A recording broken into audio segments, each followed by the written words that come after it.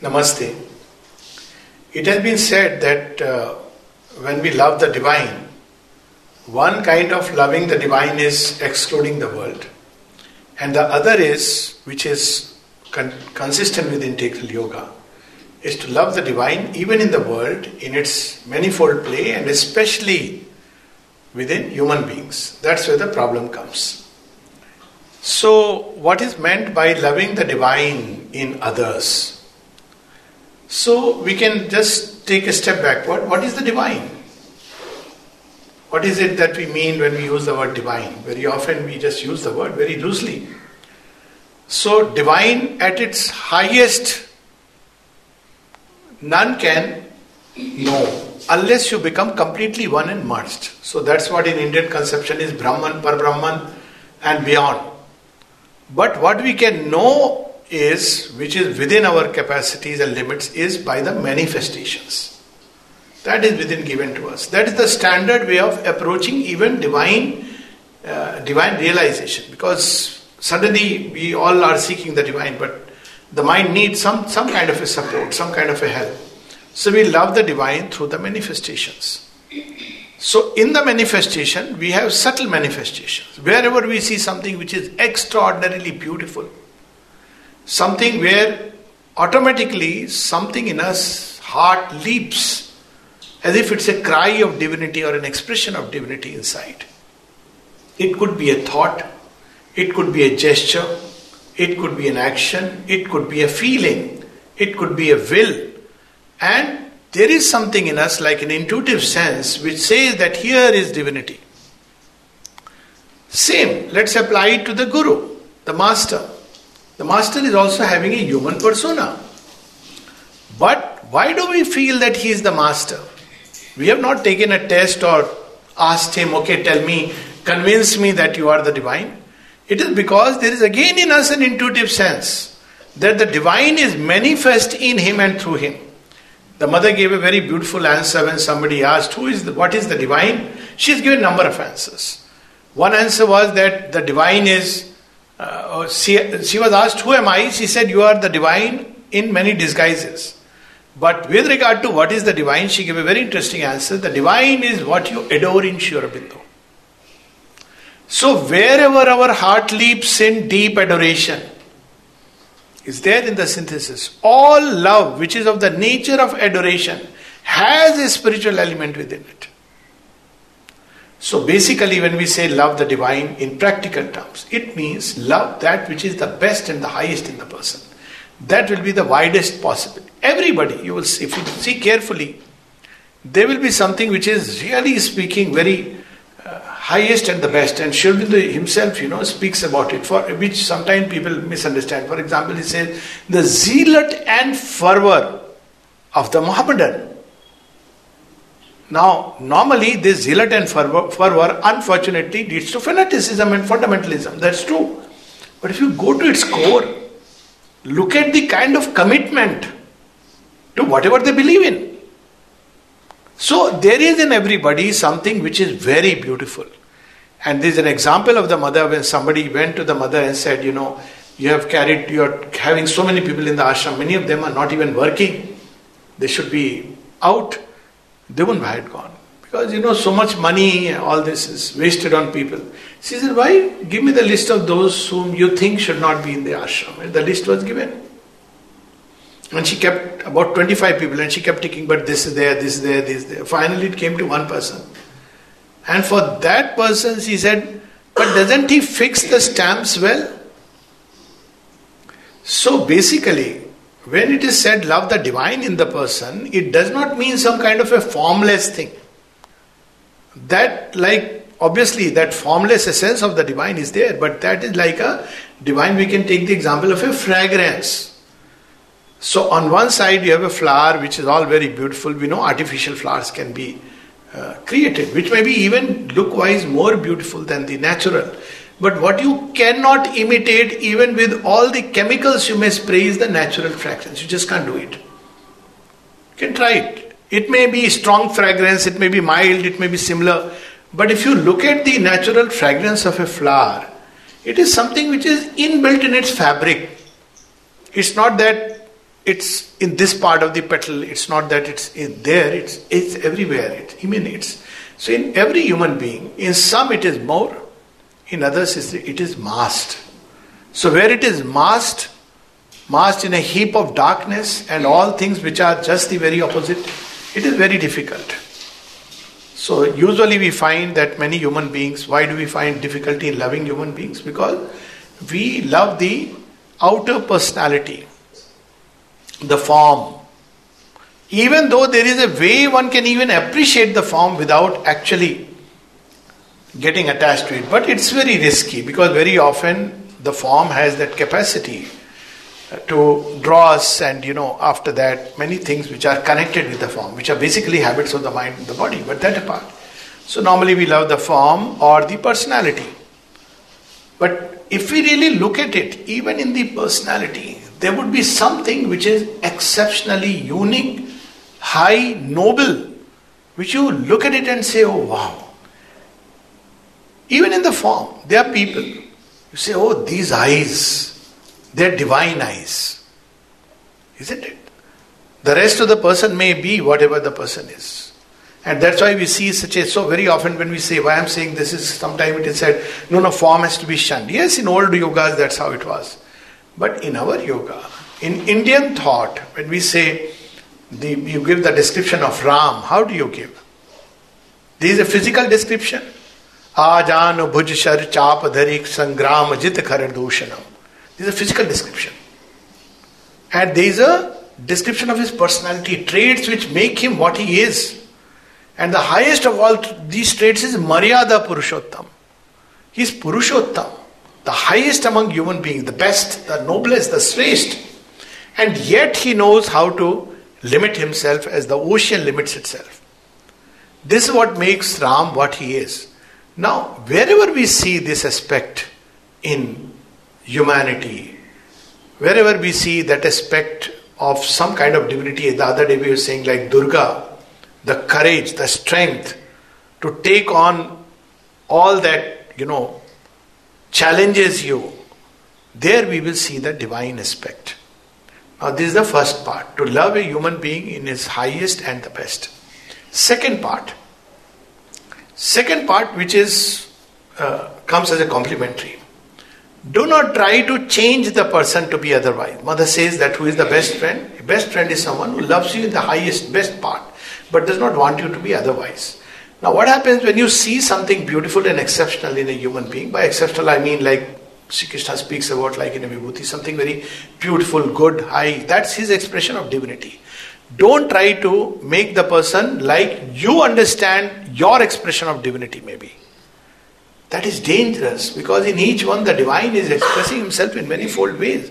Imagine a garden where there are only roses and same color roses. It will be boring and monotonous. God has not made the world like that. So do not try to change the other person. And third, more importantly, do not try to appropriate the person.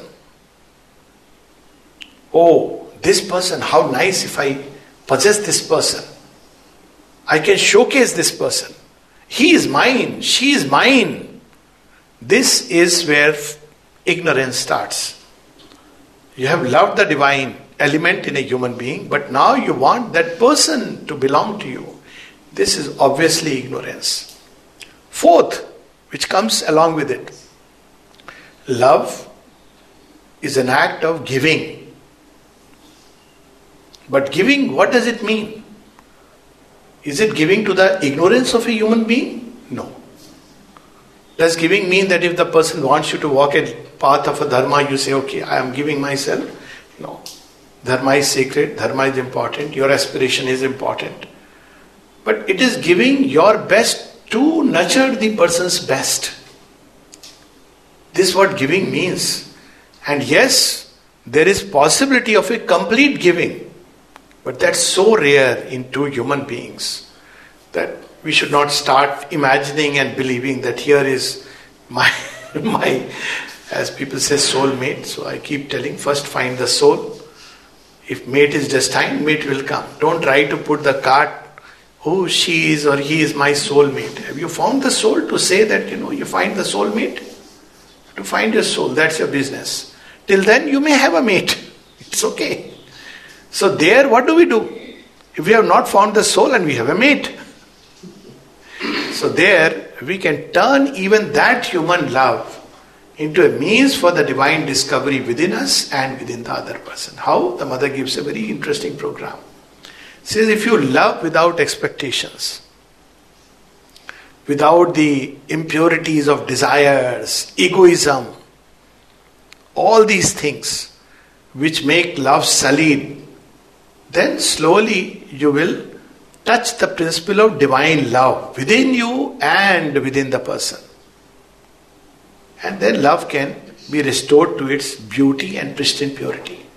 So again, when it is said without desire, in a human love, especially of a man and a woman, certain desires are bound to come.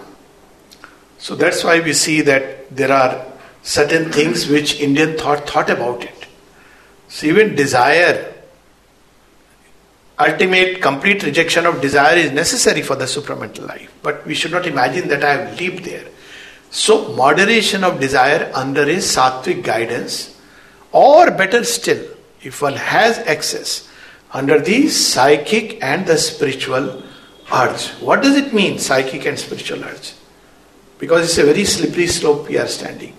Love must be felt deep within the core of the heart, deep inside, in that soul sense.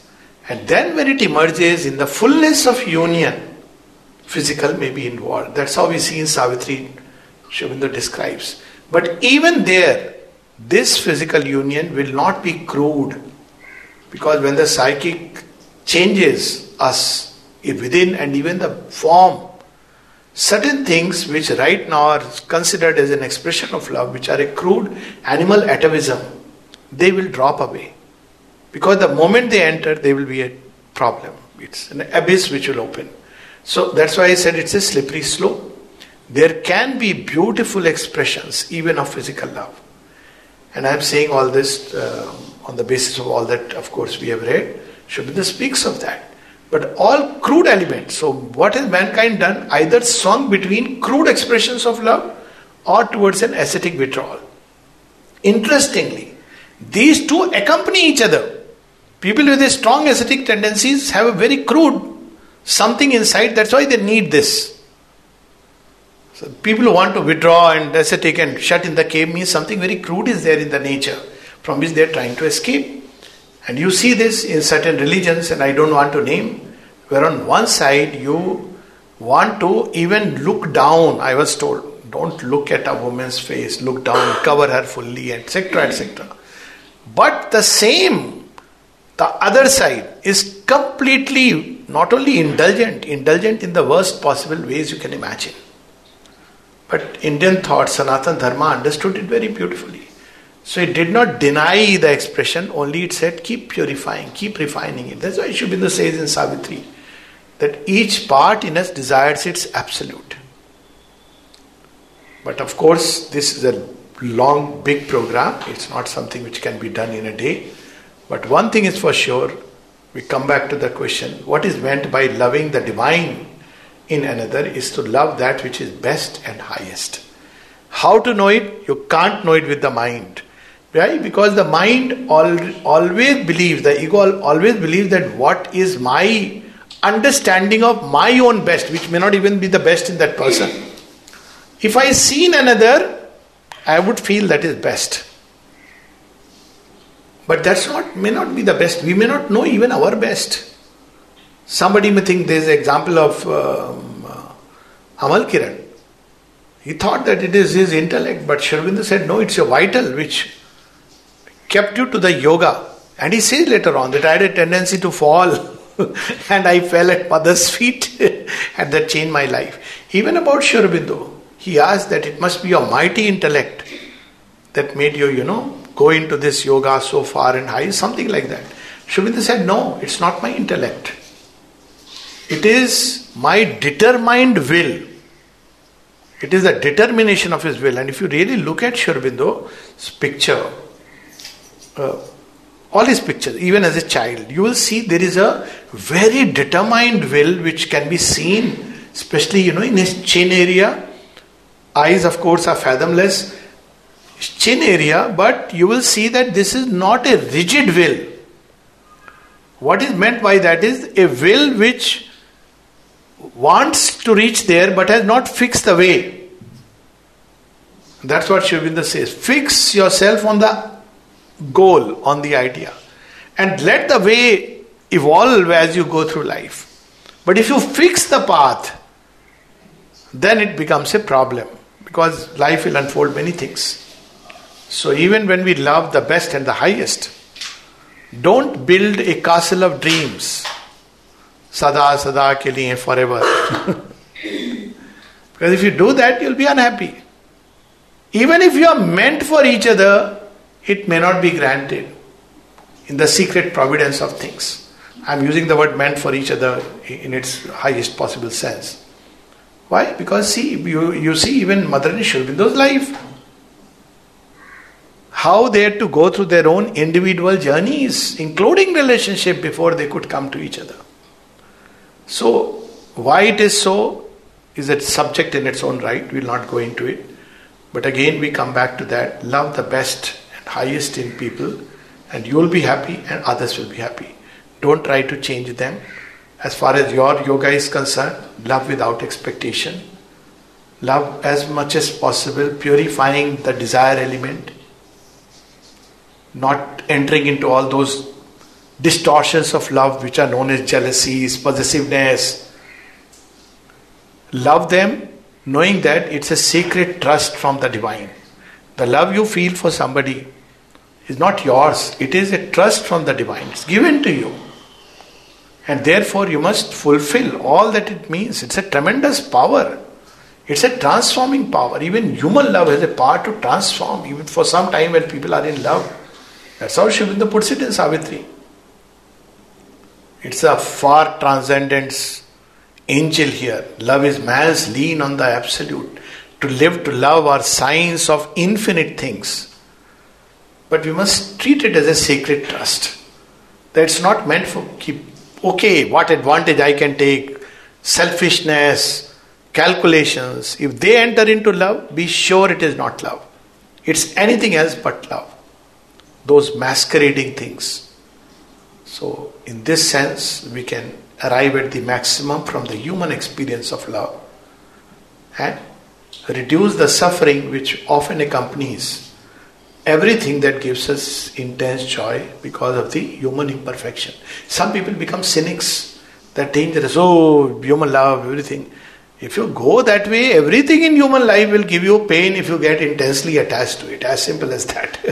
Be it a house, be it a job, be it a human relationship. So that's where the line between true love and attachment, which clings, wants, appropriates, is a thin line. But that's what sadhana is about after all. What else it is? Sadhana is not shutting yourself away into a room. That may only lead to an aggrandized egoism. I am a great sadhak. I don't step out of the room. इसी का ego हो जाता है. I am a great sadhak because I have read everything of Mother and Sri Aurobindo. So when we deal in human relationship, it is actually, very frankly, Mother has said it can be very purifying because it shows up your defects. Otherwise, if there is nobody to tell you that you are a fool and everybody is flattering you, be sure that if you are surrounded by flatterers, God has not taken you seriously. So when you have some people who can tell you, could be wrong, you have this problem, that defect, be very thankful that the divine means to do something with me. Use it for the yoga. Learn to go behind appearances. Learn to love despite everything. One can even love despite everything opposite. This is beautifully described in one of Sri Aurobindo's writings on Ishavasya Upanishad. He says, say not that such a love does not exist. Whence comes that love that comes down from an infinitely high intellect to someone which is far below? And its singular example is when you see the picture of Sri Aurobindo with Mrinalini Devi. Have you ever noticed she is sitting and Sri Aurobindo is half reclining? Now compare the two and see how he loved her.